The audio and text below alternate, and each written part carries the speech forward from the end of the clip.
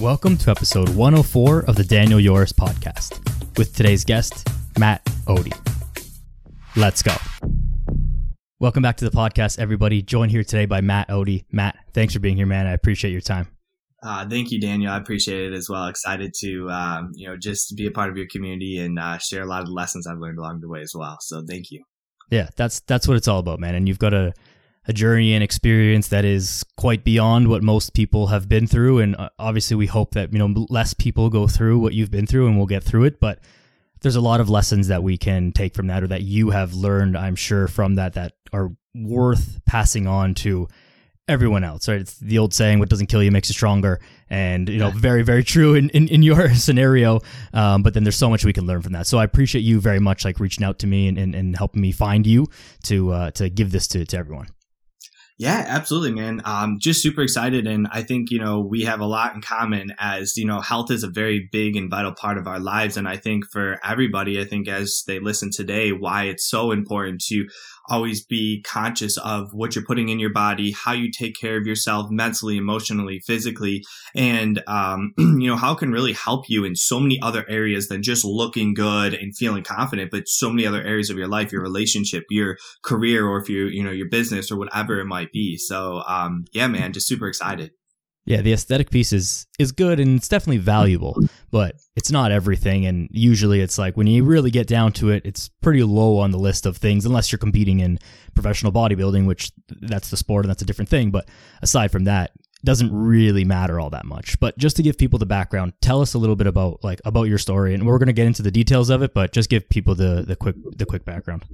100%, man. Yeah, I'll give you the quick 2-3 minute version. So I am a stage 3C testicular cancer survivor. I was diagnosed 6 years ago. I was the healthiest I'd ever been. I was working out 6-7 days a week, eating the right foods, everything. And one night, I had some minor symptoms we can talk about, later on, but I woke up puking up blood one night, got rushed to the emergency room, found out that I was losing close to 2/3 of the blood circulating in my body. Which is equivalent to being shot with a gun. They immediately gave me 6 bags of blood, put me into an emergency surgery, and the next morning I woke up and they thought it was an ulcer that was causing the bleeding.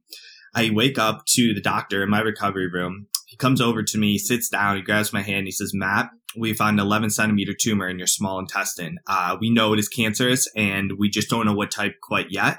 So I get rushed from a local hospital to the Cleveland Clinic, which is one of the top hospitals in the U.S., but thank goodness. Did a bunch of tests on me, found out I had the highest stage of testicular cancer. Immediately, I was put on 5 rounds of chemotherapy, very intense chemotherapy because I was so young at the time, being 24 years old. And, I lost my hair, everything, in between, from nausea to fatigue, you name it. And really my life completely took a 180 at that point. You go from this healthy individual thinking you have such a huge life ahead of you to now fighting for your life and wondering what's even next. And, to make this just a quick overview, I had many complications along the way. After chemotherapy, I ended up having a 12-hour surgery to remove the cancer and the tumor in my body. And my body went to what's called compartment syndrome. Basically, my kidneys and my liver is completely shut down. I ended up going into a 2-week non-induced coma. I ended up being in the ICU for over 40 days. I was in the Cleveland Clinic for over 53 days. I went from 185-pound healthy personal trainer to 110 pounds of skin and bones, having to learn to walk and rebuild my entire life again in a matter of 8 months. And it was just as hard physically as it was emotionally and mentally for me. And this is where, having a health background and really using my health came into a massive play in my life. It was vital in my healing process. I had to completely heal myself physically, mentally, and emotionally, from learning to walk again, to gaining my strength back, to, learning how to eat properly and gain or put those calories in my body so that I can, replenish and rebuild my life. And, it took me about 2 years to really regain myself. I was cancer free at the time, but it was a massive, recovery process along the way. And after that, I kind of realized that after you go through something so traumatic in your life, and anybody who's gone through something really difficult in your life, you realize that there's a bigger purpose behind it. You realize you've been given a second chance or something bigger in your life. And a lot of times it's hard because you're like, well, where do I even go? The lack of clarity is really challenging, but you have something deep down inside of you that there's something bigger. And for me, I had to really work on, number one, my faith, and number one, who I was surrounding myself with. And I really think it's a vital part of, if you want to do something big with your life, you need to find people that have either done something that you're inspired and trying to do, and follow how they were able to get to that point.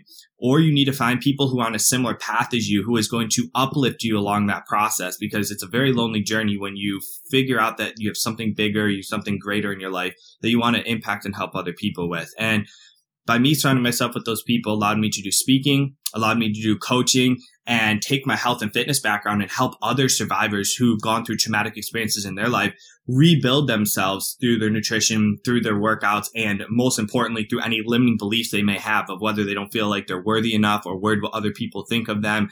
There's so many different things in life that can distract you or take you away from your dreams or your big goals. And I want to help them and say, hey, listen, I was in your shoes not too long ago, and I'm here to help you. And that's why I wanted to, hop on this podcast and give anybody hope who's on their own health and fitness journey as well. Yeah, well, thank you very much for sharing all of that and continuing to share your story and help others, because again, it's an incredible thing that you've been through that not many people would have experience to pull from. Yet there are lots of people, unfortunately, going through what you went through and similar things where, it's hard to look at someone else and say like, oh, that guy has been through it or that girl's been through it, so they can come out good on the other side. I'm not doomed to not being able to walk or not being able to do stuff again. So it's incredibly important that you share these things. Now, obviously, there's a lot of stuff that happened in that story, and that was a very quick, short story of a very long story. So let's try and go through it from the beginning. I think that would probably make the most sense here. And you mentioned that there were some symptoms that you noticed maybe in hindsight, but at the time didn't really notice or didn't pay attention to. What were you feeling? Because you were healthy, which I'm sure helped you a lot in the recovery, but you were otherwise healthy, although there were some things that were maybe off that you noticed in hindsight. Yeah, absolutely. So with testicular cancer, the number one symptom, which I didn't actually have, was either swelling or some type of abnormality in your testicle. And for me, that I never actually had. What was my symptom was I ended up having back pain. And for me, lifting 6 days a week, I was like, okay, it's probably because I was doing too much deadlifting or, whatever it might be, too many squats, but the problem was it was getting worse and worse and worse and worse. And at the time, my wife now, but she's a vital part of my story, which we can dive more into. But we'd only been dating for about 2 months. We were doing all these summer activities, and all of a sudden I was like, Lauren, Lauren's my wife. Lauren, I can't even go on a basic walk with you anymore. My back is hurting way too much. She's like, Matt, you need to go to a doctor, get yourself checked out. And at 24 years old, the last thing you're thinking of is like, you have some, cancer or anything like that. So I'm like, I'm invincible. I'm absolutely fine. I was being stubborn about it. So it was massive. It was major back pain. And the thing that obviously brought me to the hospital was me puking up blood that one night. I had absolutely no choice. And I still was being ignorant. I was like, I probably have food poisoning. Let me wait one more day. And they're like, get your ass up. We're going to the hospital. We're taking you to the ER. You can barely even move. So that was literally what got me there. So I would just say this. So this is the only thing I would say is, if you have something that is over 2 weeks, that is literally like something that is completely abnormal in your body that, you are very conscious of, just go get it checked out. I'm not saying it's cancer at all, but I am saying go get yourself checked out because it is very important. And I always say this too. Get a physical once a year. I really believe that, and blood work. I think physical and blood work once a year. When I say blood work, it just means a basic biometric screening, which could entail your cholesterol levels, your blood sugar, your glucose levels. It'll entail just basic things that make sure that your body's functioning properly. So if you get the blood work and you get your physical once a year, I think that's great, especially for, us young men and women in our 20s. So that would be kind of my explanation throughout all that. Yeah, agreed. And I think that's a great recommendation because, people play Dr. Google and you have any little symptom and you start Googling, oh, I have back pain. It's like, it doesn't mean that you have cancer. There's millions of reasons for back pain or any other symptom that one might have. But I think the key to what you said there is that if it's inexplicable and, if you were actually deadlifted and you hurt yourself deadlifting and your back hurts, then like, you know that it's because of the deadlift. It's not something else. But if it's like totally random, you can't figure out why and it's not going away, not improving, and that's when you can start to think like, okay, maybe there's something else here that's just worth checking out. And it's better to be safe than sorry, especially, here in Canada, our medical system is publicly funded, which has its pros and cons, but it means that you don't got to worry about taking your wallet out when you go to the doctor to just check up if there's something that's really, off with you. So I think that's a great message, and especially for us young people, I'm certainly with you on the point of feeling invincible as a young male who's also a trainer, or if you're not a trainer but you're just working out and you think that you're being healthy and stuff, the last thing that you think you're doing all the right things, and you may be doing all the right things, but there is still some element of chance, of genetics, of all these other external factors that we can't control that may lead to something more sinister, unfortunately. So still do all the right things, but understand that, there's always that chance, right? 100%. And like you just saying, you could be the healthiest version of, or of an extremely healthy person. I mean, the last person that probably my friends and family thought was going to get sick was me. And once again, I don't say this because of cancer. I just say this as, that's why it's so important to take care of your health too, because I truly believe if I didn't take care of my body, the recovery process and everything I went through would have been so much more challenging as well. So absolutely, I think you always need to be conscious of your body, but also just make sure you're taking care of yourself too. Yeah, absolutely. I mean, chemotherapy is obviously not a light treatment, and neither are the several surgeries that you had. And obviously it had a huge impact on you as well, as being someone who was, say, as prepared as one can be physically for something like that, right? Someone who was weak, sick, out of shape, otherwise going into that might have ended up way worse for them than it ended up for you. So talk about how taking care of yourself and how being so strong actually helped you through that, the treatments of it. Yeah. So number one thing chemotherapy does is it destroys your good cells and your bad cells. So you are literally just depleted. It's almost like you have the flu, but times that by like 20. It's just it destroys your entire body. Your body is immune compromised. So meaning like, you just have to be really careful of like what you're doing and things like that, because you're just such at a weak point in your life.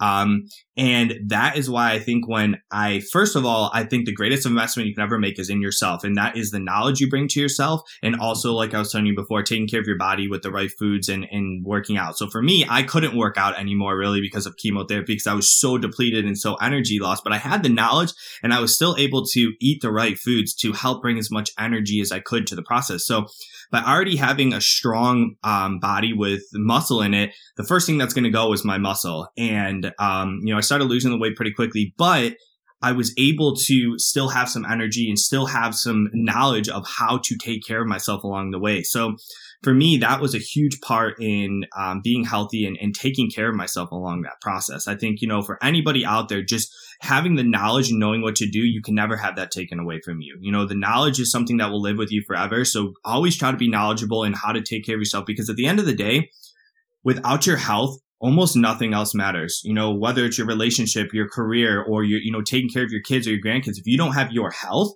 how are you going to be able to be present and fully with them? And that's why I think for me, it's always been a huge part of my life, is taking that as my number one and then using that as my basis around everything else.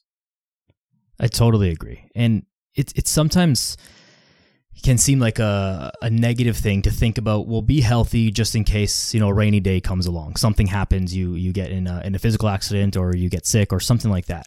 But if and when that stuff happens, you want to be as prepared as possible, and you will think, well, I wish I was doing this stuff sooner. I'm sure you've got plenty of clients, Matt, who are maybe older clients who started working out in their 40s, 50s, or 60s, and I would be 100% certain at taking this guess that all of them say things to you like, wow, I wish I started this sooner. I wish I did this when I was 20 because I wouldn't have this knee pain or this back pain or this, inability to play with my kids or my grandkids or whatever. And so, understand that and start doing it now. Whatever age you're at now, it's never too late, and sooner is better than later. Yeah. One of the coolest lessons I ever learned was, spend time with the elderly, spend time and learn from them. And the number one thing you'll actually find, unfortunately, is a lot of the regret that they had in their lives. And a lot of the things that they'll talk about some of the awesome things, but a lot of the things they'll also talk about is things they wish they had done. Like you were just telling me, when I do have an older client in their 60s or 70s, a lot of them will say, if I could go back to my 20s or 30s, the number one thing I would have done was I would have learned to be more selfish for myself so that I could be selfless for others. And I think that's a big thing. In order to be selfless for others, you must learn to take care of yourself first. And a lot of the times they're like, all I did was put other people in front of myself. And next thing I knew, I wasn't even taking care of not just my body, but my entire life. And I think that's a huge lesson, is surround yourself with some elderly people that you maybe either look up to or is just you find fascinating by, and just learn from their stories, learn from the things that they wish they had done, learn from the things that they did, that they were able to do, because they have years and years of wisdom that will be able to give to you that, you can't find unless you're around those types of people. So that's a cool lesson I've learned. And I really think that you nailed it on really nailed it on the head there with, talking to the elderly people, or not even just elderly, but people that are older than you and maybe have some more wisdom. Yeah. And I think this goes beyond business. I think it's important to have business mentors and coaches in business and whatever else that someone does.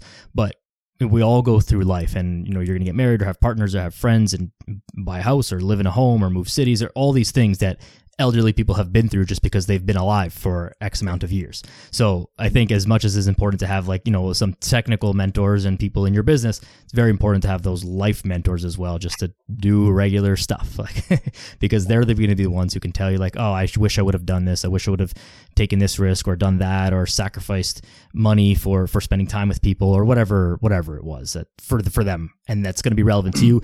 Maybe the technology is different now, but the life lessons are all still there. Yeah, man. And I would say the greatest currency, or the number one currency in the world is time, and that's one thing I also learned when going through my cancer journey, is how precious time is, because it can go in a blink of an eye.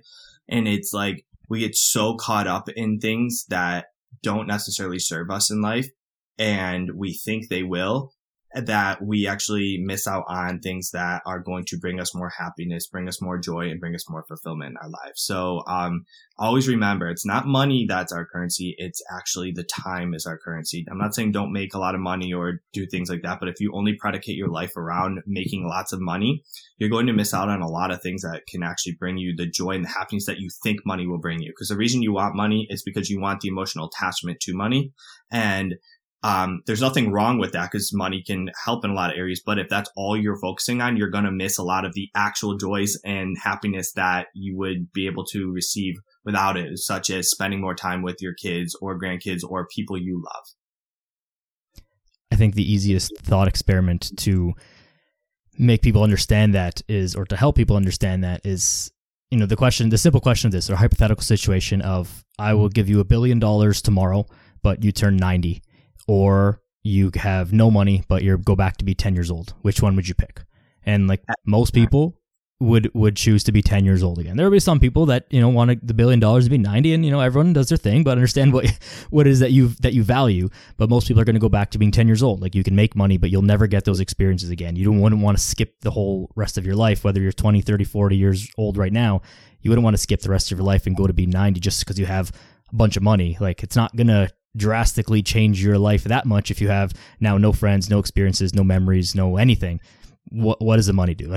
My grandfather always says, you don't want to be the richest man in the graveyard. It doesn't help you. There's nothing happening there. It's important to make a lot of money and have a lot of impact and be able to help people and all those things, but that being the sole reason for your existence is probably just not a good way to go about it.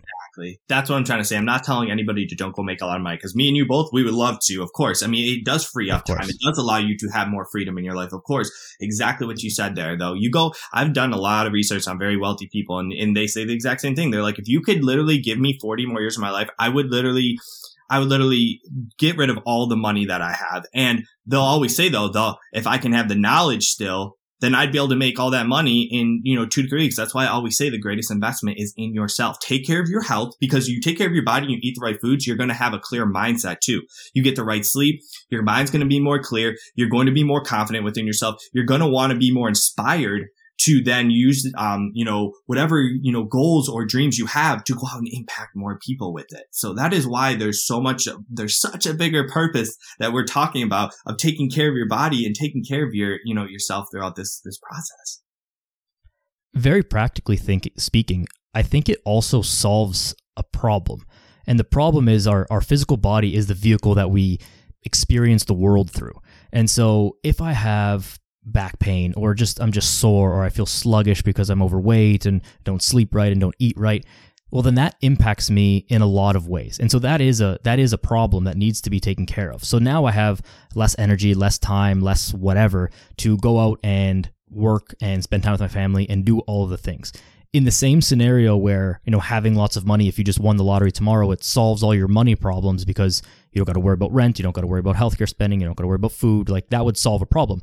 Taking care of your health to the best of your ability also solves that problem. And people might say, oh, well, it takes time to go to the gym, to grocery shop, to cook and all this stuff. You're going to spend that time anyways, and you're going to spend that time being sick, or you're going to spend that time being healthy. So I think it's a very obvious choice to choose the one that gives you the positive outcome versus choosing the one that gives you the negative outcome. Yep.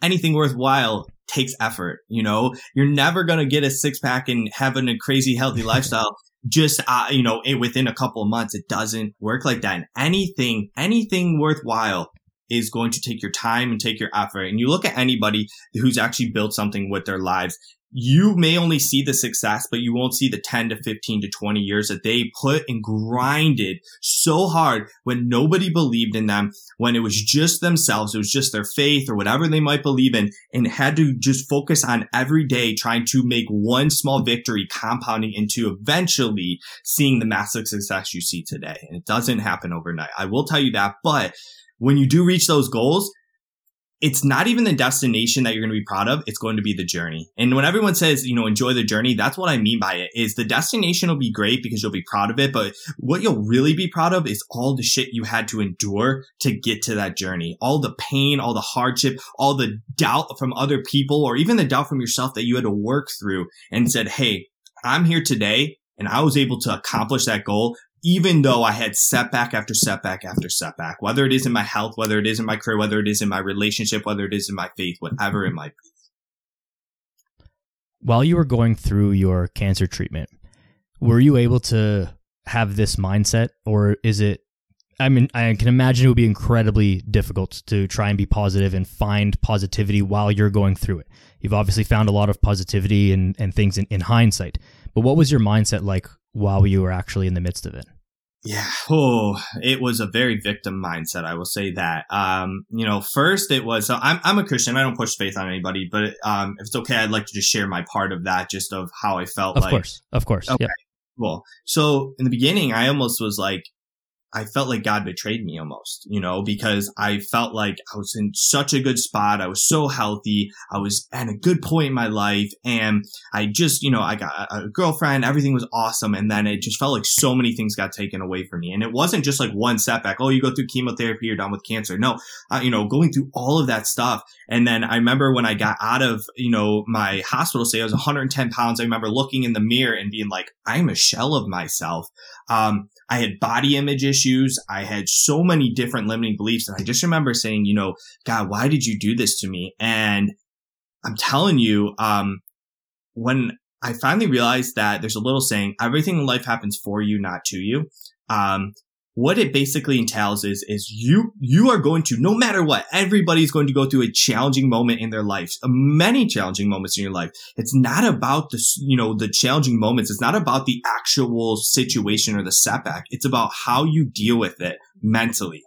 You can either say, why is this happening to me? Becoming the victim, having a why me mentality, and ultimately letting it define you. Or you can say, listen, I know this is unfair, but every setback also has a setup for some type of lesson in my life. And what is the lesson that it's providing me? How is this happening for me? Even though it's unfair, what is something that I can grow through this? And it did not happen overnight. There was many ups and downs, ebbs and flows. But as I started to try to ingrain that mindset into my lifestyle, I could then say, okay, I went through all these challenging moments. What is the lesson that's I'm going to be able to take to not just better myself, but more importantly, you want true happiness in life? I'd be able to serve other people.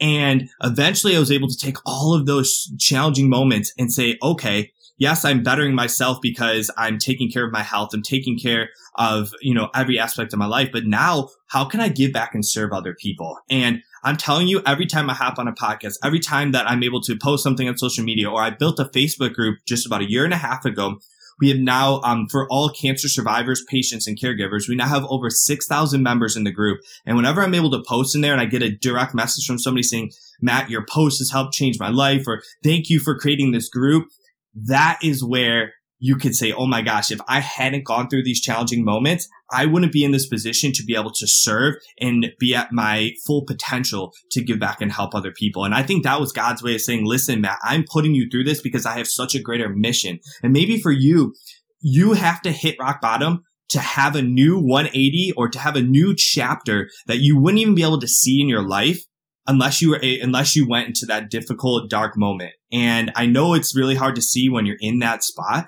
but I promise you, there is a light at the end of the tunnel. And when you're able to get to the other end, this is why I say enjoy the journey, not just the destination.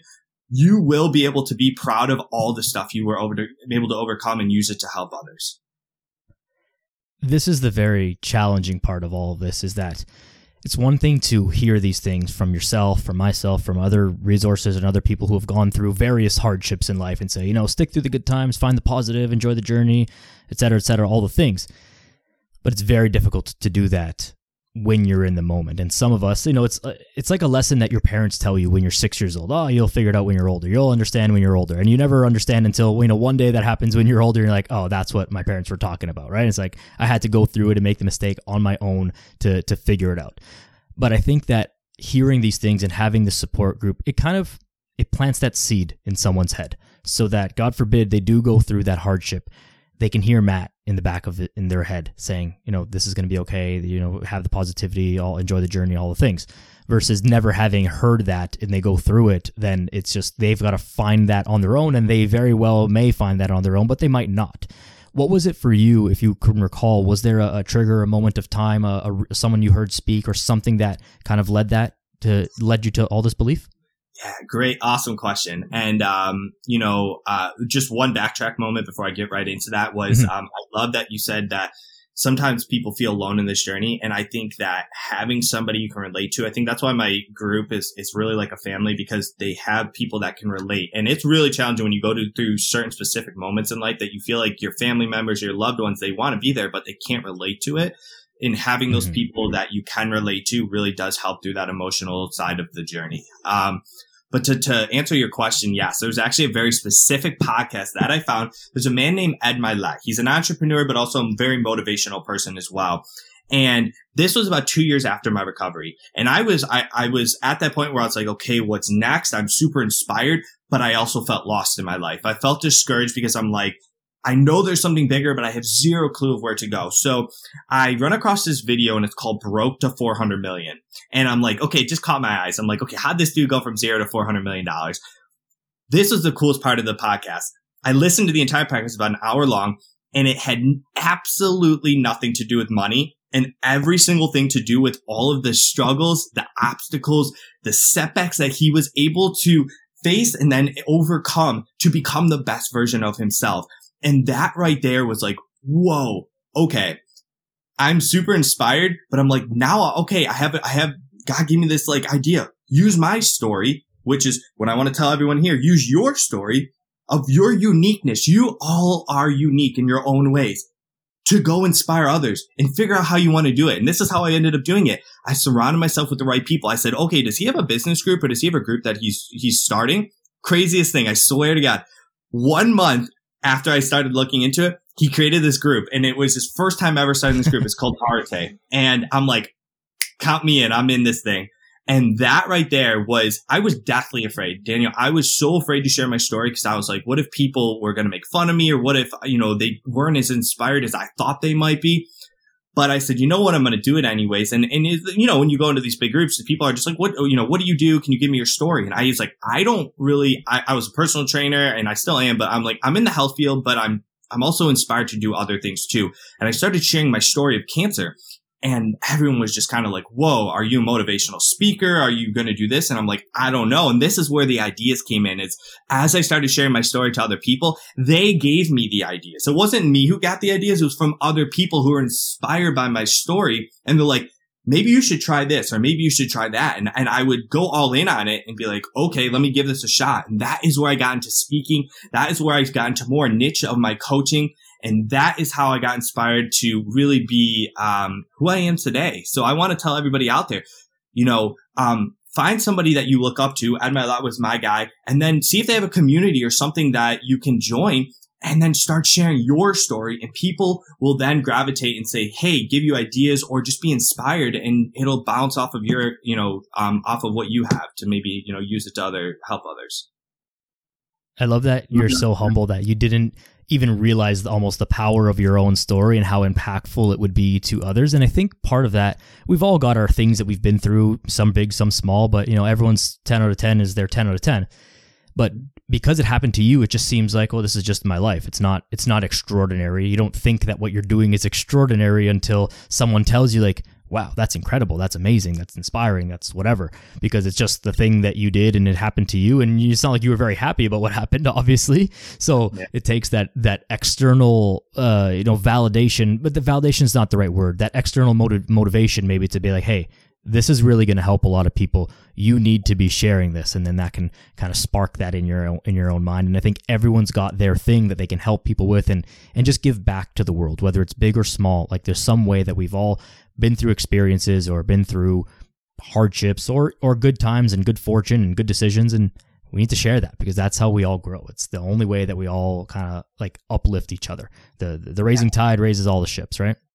100%, man. And as much as somebody may relate to my story, somebody's going to relate to your story, Daniel, 10 times more than they would relate to mine. So don't ever estimate how powerful your story is, because everyone needs to hear somebody else's story to, relate. And also I want to say this, if you're deathly afraid like I am, I'm going to tell you the most scariest part is the stories you actually play in your head of, the self-doubt and the worry. It's actually doing it, because when you do it, it's almost like all this baggage that you've put on yourself is like taken off, and you're like, wow, it wasn't actually that bad. I'm actually getting some positive feedback. Yeah, you'll get one or two negatives, but you know what? That goes to show how insecure those people are, not anything to do with you. Just know that if you have good intentions in your heart and you want to truly serve others and that's how you think you're doing it, go for it. Don't ever let anyone tell you you're not worthy enough, because I promise you are. And your story has its own uniqueness of inspiring somebody else in some way, shape, or form.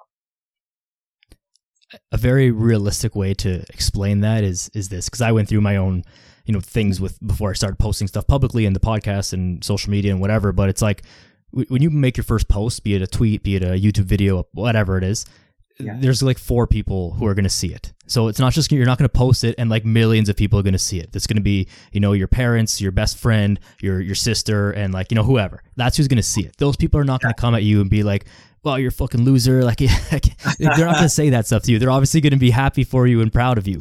So you're only going to get positive feedback up front. And I would even say this, if you even get negative feedback, that means you've done so well that strangers are finding your stuff initially. That's a huge sign. Like, haters are my motivators, whatever you want to call it. But like, if you're doing well enough to actually get negative feedback when you first start sharing your story, then you are doing extremely well. And it might be hard to overcome that, but in reality, it's actually a really good sign. Oh my God.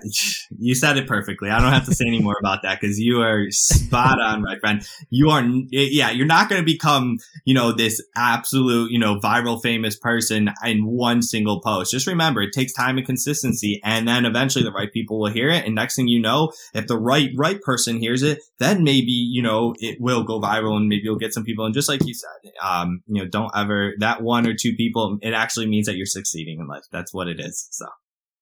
Yeah, for sure. So let's talk about now the actual physical rebuilding of your body. So you had lost, was 75 pounds, 65 pounds? It was a lot of weight. Roughly. How did you actually go about building up your muscle? Like what was the tangible process like, or the physical process like of that? I'll give you exactly how I did it. So first 2 weeks out of the hospital, I talk about a victim mindset. I had no more accountability, because when you're in a hospital, you have nurses every single day looking at you. You have your surgeon coming in. You have a physical therapist. You are constantly being monitored. I get out of this hospital, and it's not like it was rainbows and butterflies. Like I told you, I was 110 pounds, still learning to walk again. And I barely had any, I had my parents and Lauren and stuff like that. But I mean, it was just like a battle. And I started having this victim mentality of I don't really want to get up out of bed. I don't want to do the things to heal me because I was so tired. I was so weak. I was so depleted when I would look in the mirror. And after about 2 weeks, I got rushed back to the emergency room because my standing heart rate was about 150 beats a minute. My blood pressure was like 180 over like close to almost like 90 to 100. My temperature was 104 degrees. I mean, I was literally like starting to die again. And it took a whole week where they had to bring my vitals back and everything. And I just remember that, day or two later, I remember sitting down with Lauren and it was one of the toughest conversations I ever had in my life. But we came to the conclusion that if you don't start taking care of yourself, you probably will not be here next month. It wasn't just like, okay, Matt, like you don't take care of your body, you'll lose some weight or gain some weight. No, it's you don't take care of your body, it's life or death. And for me, that's how I had to look at the rest of my life is anything I go into now, even though it's not life or death, I have that mentality because I actually lived it at one point. I actually lived a life or death mentality. Now I go into it and saying, if I don't do this, I'm not saying I'm going to die, but I have that like urgency. And I think it's helped me to really push myself. So what I did, here's step-by-step process to learn to walk again. I had one lawn chair at one end of my driveway and I had another lawn chair about maybe 10 yards out. And I had a cane and I would get my butt up off that chair. I'd have all my effort to get to the other side of the chair. I'd sit down and I'd contemplate life for like a good 2 or 3 minutes and say, okay, I got to get my ass back up and get back to this chair. But guess what I did? Every single day, I'd move that chair just a little bit further and a little bit further. And guess what? Soon enough, it was out of the driveway and starting to go into the sidewalk. And I kept moving it and moving it and moving it. And one day I was with my dad and I said, Dad, don't even bring the lawn chair. I'm doing this on my own. I was scared because I knew that it was going to be a big challenge for me, but I also knew that I absolutely had to do this. So I went out and I said, Dad, okay, here we go. We're going to move along. And as I did it, I came back. I made the progress. I made it to the other end. And I'm telling you, it was like a light switch in my head.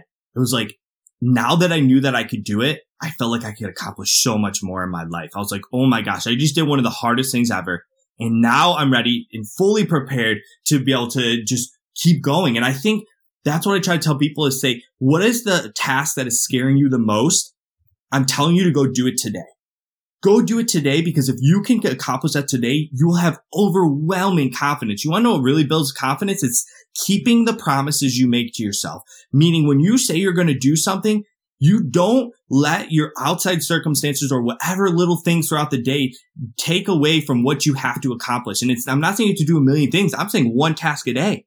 You have one task a day, get it done. And guess what that does? It compounded into daily wins. So once I was able to do that, I said, all right, Dad, I'm ready. Get me into the gym. I literally went to the gym, like not like an actual gym. We have a little home gym, and I'm like, I'm ready. I would sit in my wheelchair. I'd grab 5-pound dumbbells and I'd start doing bicep curls. I wasn't even strong enough to go over my head to do a shoulder press yet. So I was doing dumbbell work. I was doing a little bit of band work with my legs and stuff like that. And every day I was just rebuilding and rebuilding. And I already knew the knowledge. I knew what I needed to do. And eventually I was able to start doing chest presses and start doing the basics. But it's almost like somebody like who's a toddler who just needs completely relearning to do everything again. And as months went by, I went from eating, because I had 5 surgeries on my stomach. I was able to eat from 700 calories to 900 calories. I was able to eat 900 calories to 11. That was a huge difference because that's your energy source. I was gaining my energy back. I was gaining my strength back. And within 6 months, I was, instead of 110 pounds, I was now 135, 140 pounds. I was getting confidence. I was looking in the mirror. I was starting to see some, a little bit of muscle again. I was starting to just be proud of myself. And that momentum is what ultimately carried me through towards healing myself. It took me, like I said, 2 years almost to fully heal myself through the mental, emotional, physical aspects. So just so you know, whatever health journey you're on, you're trying to lose weight, you're trying to gain muscle, you're trying to just become an overall healthier person. It will take time. It may not take 2 years. It may take 2 years, but whatever I'm trying to say is be patient and know that it is a process. But it is so worth it in the end. It is so worth it because I realized, like I was telling you before, once I healed myself, I realized that it's not just about me anymore. It's about serving other people. And that is why I'm able to do what I am today, is because I was able to be selfish first in order to be selfless for others. Right. Had you not gone through that and done the hard things, We wouldn't be here having this conversation today. You wouldn't have gone on to do all the things that you've done since then, right? There was a post, I think, on your Instagram from a while ago, and you summed up like 5 lessons that you learned from your cancer journey, and one of them was win the day. And I think that is a perfect way to sum up everything that you just said. You're not going to go from, the dumbbell bicep curling 5 pounds to, doing a 300-pound bench press in one day. But if you can do 5 reps today, could you do 6 reps tomorrow? And what can you do today to make today a win? And that can extrapolate across fitness and health and nutrition and business and everything else. But what can you do today to win today? And every day is not going to be a win. I'm sure there's going to be some losses, but try not to have 2 losses in a row. That would be, I think, the best way, in my opinion, to like go about it. Of course, the stuff is out of your control. There's going to be setbacks and whatever, but if you did something that makes today a loss, try to understand what that was and make it not happen again tomorrow. You got it. Yeah, every loss also provides a lesson. Remember that. Every loss, every failure provides a lesson. We're all going to fail in life. We're all going to come short a little bit in circumstances. They all provide some type of valuable experience for us to, like you said, not do it again. I look at it this way. You screw up once, that's a mistake. That is something that you can learn from. You screw up 2, 3, 4 times. That is on you now. That is something that if it's the same mistake, that is something that that you need to take care of. And now it is no longer necessarily a lesson. It is something that you must start to learn to change into your life. And the win the day, concept came from a man named Andy Frisella. He's another entrepreneur, but also a very motivational guy. And basically, his whole concept is like you said, you win the day, turns into weekly wins. You start winning the weeks, turns into monthly wins, and then by a full year from now, people overestimate what they can accomplish in weeks, months, and even a year, but they underestimate what they can accomplish in 2 to 5 to 10 years. Meaning, you think you're going to become this incredible, successful and Greek god-looking person in 6 months, yet it's actually 2 to 5 to 10 years where you're going to get that. So what I'm trying to say is you overestimate it, but I promise you will get there. And the reason why most people don't get there is because they aren't willing to sacrifice the time to actually do the work. Yeah. No, I love that saying. I've heard that in multiple different ways. You underestimate short term and overestimate or overestimate in the long term, underestimate the short term kind of thing.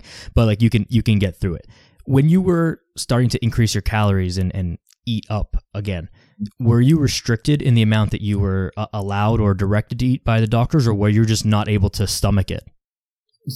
So what had happened was, I'll give you a more detailed thing. What happened was my tumor was wrapped around what's called my inferior vena cava. Now, an inferior vena cava, from my understanding, is basically a central vein that goes from the bottom of your upper body to your heart. They had to completely remove that vena cava. That is what caused so many complications. And in that process, when my body started to shut down, they had to, my body swelled up after the first initial surgery. It swelled up from about 145 pounds to, no joke, to about 200 pounds.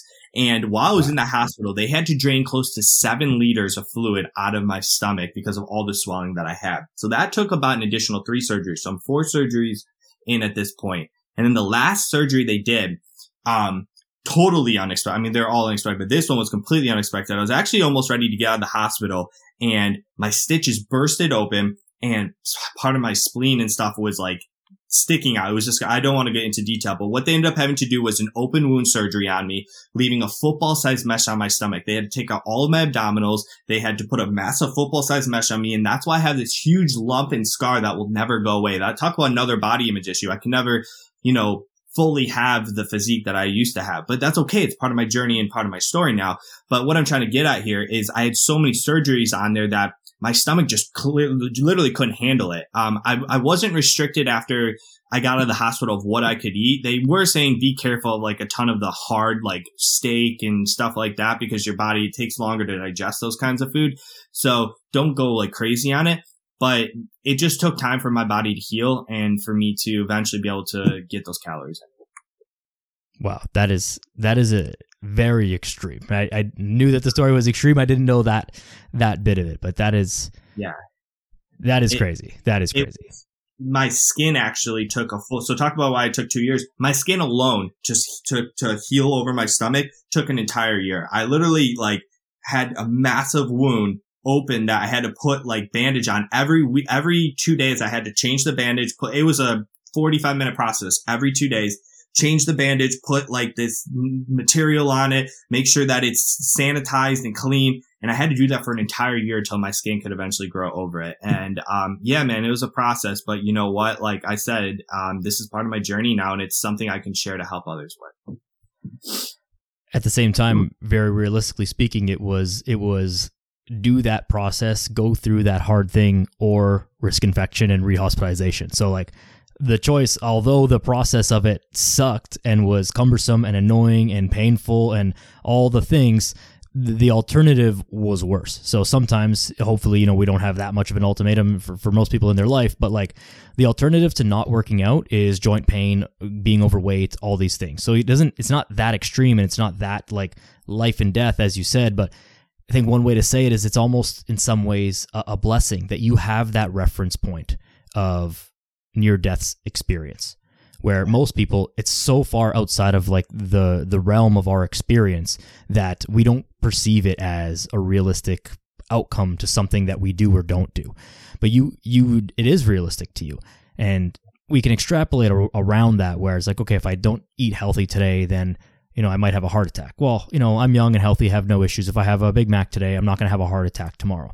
But if my experience were different, that may be a real situation. And if I have a Big Mac today and tomorrow and the next day and the day after and keep doing that, then eventually I'm going to have a heart attack. So we have to almost try and think about like, what are the long-term implications? And what if I made this decision extreme? What would happen? And I think that's a really important thought experiment for people to go through. A difficult one, but an important one. Yeah. And here's the one thing too. We've all heard this when we were kids. Practice makes perfect. And what I'm trying to say here is, as I kept doing that, after a few months, it was just routine and it wasn't hard for me anymore. Like, that's why I try to tell people the first 2 months or 3 months of you working out, of course it's going to be hard. You're going to be more sore than you usually are. You're going to, it's going to be more challenging because you don't understand the exercises. It's, your heart rate's going to go up a little bit. It's going to give you maybe a little bit of anxiety because you're like, whoa, this is something I'm not experiencing. But as you continue to do it, more practice, your body gets used to it and it tolerates it in a healthy way. And same thing with eating. When you eliminate certain items, so I always look at this when when I tell my clients to eliminate, or to not eat as much of the chips, not eat as much of the candy, and substitute it with more fruits and more healthier options. After 3 or 4 months, they always come to me and I can tell if they're dedicated or not. They say, I'm actually craving more of the fruit now. I'm actually craving more of the cottage cheese. I'm actually craving more of the yogurt instead of the stuff. Yeah. Do I still want it sometimes? Of course. And you can have it in moderation, but like everything gets a little easier over time when you just put the work in. I'm telling you. So just remember, the first 3 to 4 months is always the hardest, but you will get there. One of my favorite things that I look forward to with new clients is once they've been, eating healthy for a couple of weeks and they're kind of ready for, their first cheat meal. And this obviously depends on how strict everyone's been and what their thing is. But a client who's been like super clean, they have their first cheat meal, go all out, burgers, fries, pizza, ice cream, do your thing, blow it all out of the water. Every single time, the reaction afterwards is, wow, I feel like garbage. I've been eating healthy and I feel like shit. And I'm like, yep, that's how you used to feel all the time. You just didn't realize it, but you've been feeling so good. Now you put all that stuff in your body, you feel like garbage.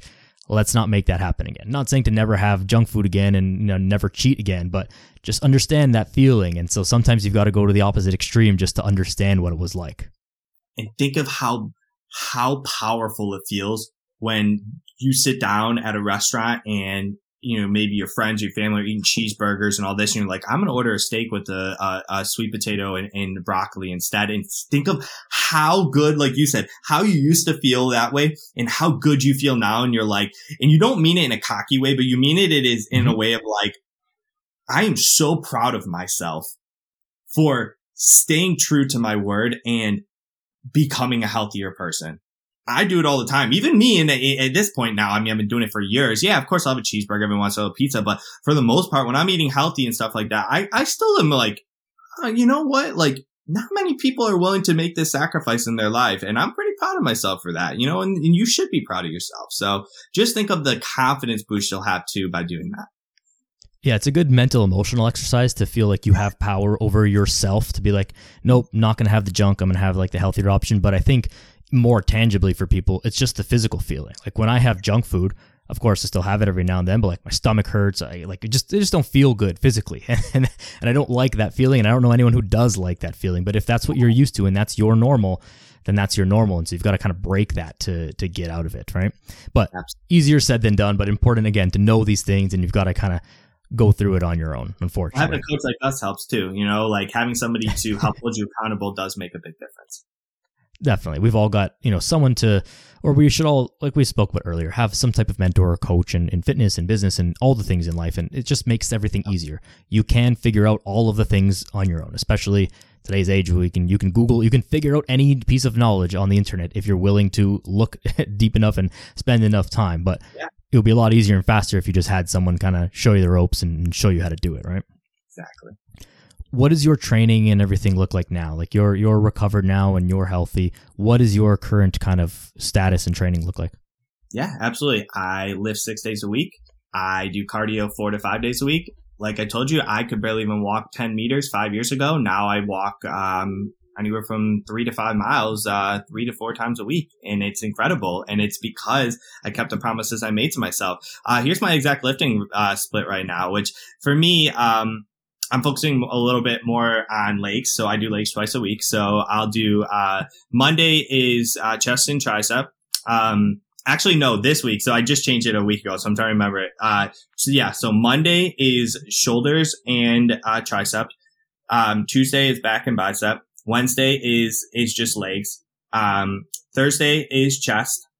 Friday is arms because I love doing arms. So I'll do arms twice. And arms is my weakest point. And then Saturday is legs again as well. And I will incorporate some type of either HIIT or I'll incorporate, which I'll explain in a second. I'll incorporate some type of HIIT or I'll do some type of incline or outside walking as well. Now a HIIT workout, if people don't know, is basically a high intensity interval training. It's basically anywhere from 5 to, you can go as high as 30 minutes, but that's really long. I would say 5 to 15 to 20 minutes of a quick burst where let's give an example. A row machine. Say you're on a row machine and you go for 1,000 meters. Your first 100 meters, you'll just go nice and easy, keep the heart rate down. Then the second 100 meters, you're going to go all out. Just give it everything you've got. Bring the heart rate all the way up. And then the next 100 meters, you're going to give yourself a complete rest where you're just barely going and just getting the heart rate back down. You're going to repeat that until you hit 1,000 meters. That's just an example. And what it's doing is it's actually helping you keep on a lot of the muscle while burning a lot of the fat as well, because it's really spiking up and elevating that heart rate, and it's helping boost that metabolism even after you're done with the HIIT workout as well. So I'll either do that or I'll do some type of cardio. I love walking. Running is still kind of a challenge, especially in my stomach. So it's something I don't put limitations on myself, but it's something I'm working towards. So, that's my lifting split and also my cardio / HIIT workouts that I do throughout the week. I love that you qualified the HIIT workouts by putting that short time limit on it. The one thing that bugs me to no end, and I have a huge bone to pick with the whole, the classes and all this stuff. And this is just a fitness nerd in me. It's like nobody in the world can do a 60-minute HIIT workout. Hell no. You can do a 60-minute kind of like cardio-ish workout, but it's literally impossible to go all out with interval for 60 minutes unless your rest periods are like 10 minutes. Like it just whatever. It's impossible. So 5 to 30 minutes max. Yeah. The most I ever done was maybe 20 minutes, and that is even pushing it. I'll do 10 to 15 minutes is my sweet spot. And sometimes I'll even only go 5, but I'll just fucking go balls to the walls on the thing. So I agree with you. 60 minutes, you're not doing a HIIT workout. At that point, you're doing more of just an endurance kind of based workout. Yeah, and there's nothing wrong with it. Like it's fine. It's just let's just use the right words. That's my big thing. Like the traders, whatever. I get it's a sales thing, but let's just use the right words and figure out how to sell it a different way, other than just kind of tell these little white lies. Exactly, 100%. What is it about running that is difficult on your stomach? Is it like the actual impact? So literally, you don't have what? Sorry.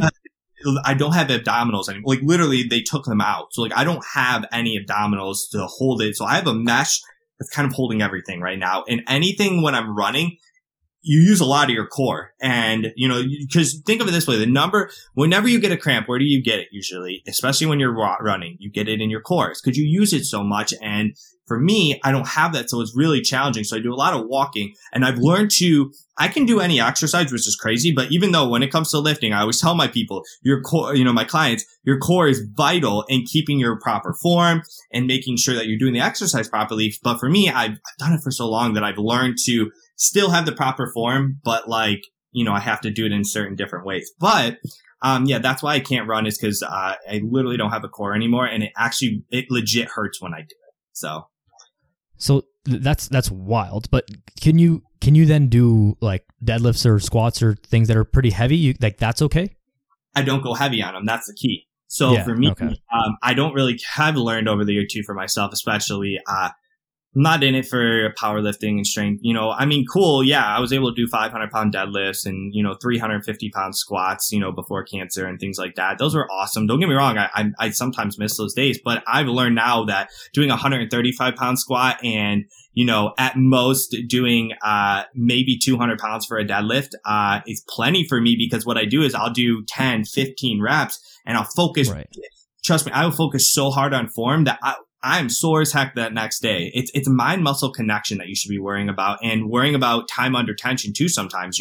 I'm putting more time under tension by doing 10 or 15 reps than just going for 3 to 5 rep range. And there's nothing wrong with that. And I'm not saying don't progress in your weight, but don't ever sacrifice form for a weight, because that is just going to cause injury. You're not even working the form, or you're not even working the right muscle groups half the time. And I see this too much in young kids who are trying to prove their other young fellow, high schoolers or college kids that they can, I see you benching 185. I have to do it. And I'm like, dude, you're just going to hurt yourself, man. You doing one rep is proving nobody wrong when half the bar's like this and you're trying to get the other one up. And it's like, there's no, you leave your ego at the door. You've heard that. Leave it at the door, focus on form, and just do the exercise properly. So for me, man, I progress in my weight. Don't get me wrong.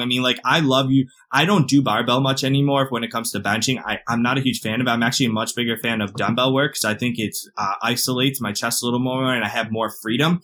And I also love using machines as well. So that's kind of what I do for a lot of that stuff. Yeah, such a great testament again to there's so many ways to train and so dependent on one's goals. There's no one specific way that needs to be trained aside from a sport. If you were trying to compete in powerlifting and you couldn't 1 rep max a squat, well then you can't powerlift, because that's what it is. But if you're just trying to be healthy and be able to live your life and all this stuff, there is absolutely no need to 1 rep max your squat. Personally, I like lifting heavy and going into those and testing those things, but for no reason, just because I just enjoy doing it. I don't do it.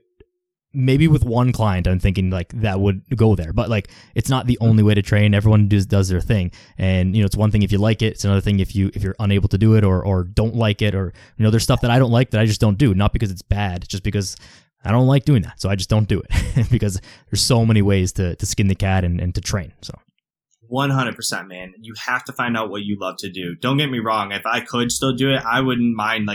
I really did enjoy when I was doing my 5x5s and things like that. That was exciting. That's when I was doing close to 500 pounds in deadlifts. I was doing 5x5s and my strength was going through the roof. And you can build a ton of muscle that way too. Just for myself, I've learned that, if you're, to keep myself healthy, I need to be in more of a hypertrophy state, which means around anywhere from 8 to 12 rep range. And sometimes I'll go a little bit higher to that, into about 15. And I'm not afraid to do it. What I like to do more now is I like to do drop sets, and I like to do negatives and things like that, where I'm really putting more time under tension. And basically a drop set means that you have X amount of weight that you normally lift and you cut it down by 30% after, so that you can add an additional 10 to 12 reps to it. And then a negative basically means that you're giving yourself say you're doing a chest press, you do a regular chest press, and on the way down, you're giving yourself a close to a 3 to 5 second count before you start the next rep. So just different ways of doing exercise, exactly like you said. One thing, if any, that the average person can learn from the bodybuilding world is that there have been top-level bodybuilders, Olympia winners and runners-up and whatever, who have wildly different training styles. Guys who train very low reps, super heavyweight. Guys who train with super light weights, but do 1,000,000 reps and everything in between. Drop sets, negatives, cluster sets, whatever, giants, all the things. And they all get huge. So you don't have to get that big, but there are so many ways to do it. And the underlying mechanism is somewhat the same. There's just different ways to attack it. So I think the take-home message from that is find the one that you like to do and that you enjoy, and then do that. And maybe experiment with the others for the sake of novelty and whatever, but find the one that you like and just roll with that. Absolutely. And the number one thing of why they're able to get to that physique is because they are so dedicated with their nutrition. It's unfreaking believable. Yeah. That's going to get them 75% of the way there. Just like you said, though, like you look at Ronnie Coleman or something like that, that dude was lifting heavy ass weight. That dude was going real heavy. And then there's other guys, like you said, maybe none that can come to the exact top of my head. They were the total opposite that were sticking to the age of 12, but yeah, they all had generally the same nutrition plan as well, which is putting in a ton of calories and making sure that they're, getting the physique they need. Exactly. The hard work and the consistency, and people point to, oh, but the drugs, and like, okay, yes, but there's so much other stuff that goes into it. Like that's part of the sport and that's fine. But like if you took the drugs that they took and worked out your workout, it wouldn't get that way. So don't, it's like for people who get hard on that, like let that go. It's not the same thing. Work ethic. You don't have anything close to their work ethic. So don't even try it. I hate when people exactly. don't even lift. So I just, they don't even I'm with you, man. Well, Matt, thanks so much for being here, man. It's been a pleasure to speak with you and to hear your message and to just, help spread all this stuff out into the world. Where can people find you, your contact info, website, and all that stuff? Yeah, I appreciate it. Best place to go is just my website. It's Matt Ode, MattOde speaks.com. It has my Facebook on there. It has my Instagram. It has my TikTok. It has my YouTube. Basically it has all my social media content. If you're looking for a speaker, you can go on there. If you're looking for a coach, go onto my Instagram or my Facebook. Happy to just chat and just see how I can best help you. If not, just in general, if you want to just check me out and, check out my posts that I try to do at least weekly, you can go on Instagram, Facebook, TikTok, things like that. Yeah, awesome. And I'm going to throw that in the show notes as well, MattOdeSpeaks.com. Matt, is there any other message that you want to leave the people with here in closing? Yeah, I really like this acronym. It's HOPE, and it's help one person every day. It's by a guy named Jim Quick. I learned it from, but, here's the power of helping one person every day. And I think first of all, it brings true happiness by giving back, but by you giving knowledge to one person isn't just actually giving knowledge to one person. Think of the information you provide them, and then by them taking that and spreading it to other people. By the time you've helped 5 people, you probably actually helped 50. By the time you've helped 10 people, you probably actually helped 100 people, because you are giving knowledge and they're able to, it's a snowball effect. They're able to take all of that knowledge, give it to them, and those people are able to do it as well and take that knowledge and help others too. So help one person every day. Don't ever underestimate the power of it. Not only will it help many people, but it'll bring more joy and happiness into your life as well. Beautiful, man. Beautiful message. Thank you so much for being here today. I very much appreciate you. Everyone listening, check out MattOdeSpeaks.com. The link will be in the show notes of this episode. Be sure to share this episode with a friend. And this is a powerful one that you'll probably want to listen back to. So please don't be shy to share this episode and leave a rating, review. All that stuff helps all this stuff get out there. Matt, what's your social media handle? Yeah, so Instagram is MATTY, so Matty_Ode, and then Facebook, YouTube, and TikTok, it's just Matt Ode. Same with LinkedIn too. So if you're looking for me on LinkedIn, it's just Matt Ode. Perfect. So follow Matt on all the places as well, at Daniel Yoris on Instagram as well. Like, share, subscribe to the podcast, all those good things. Go outside, be a good person. We'll chat next time.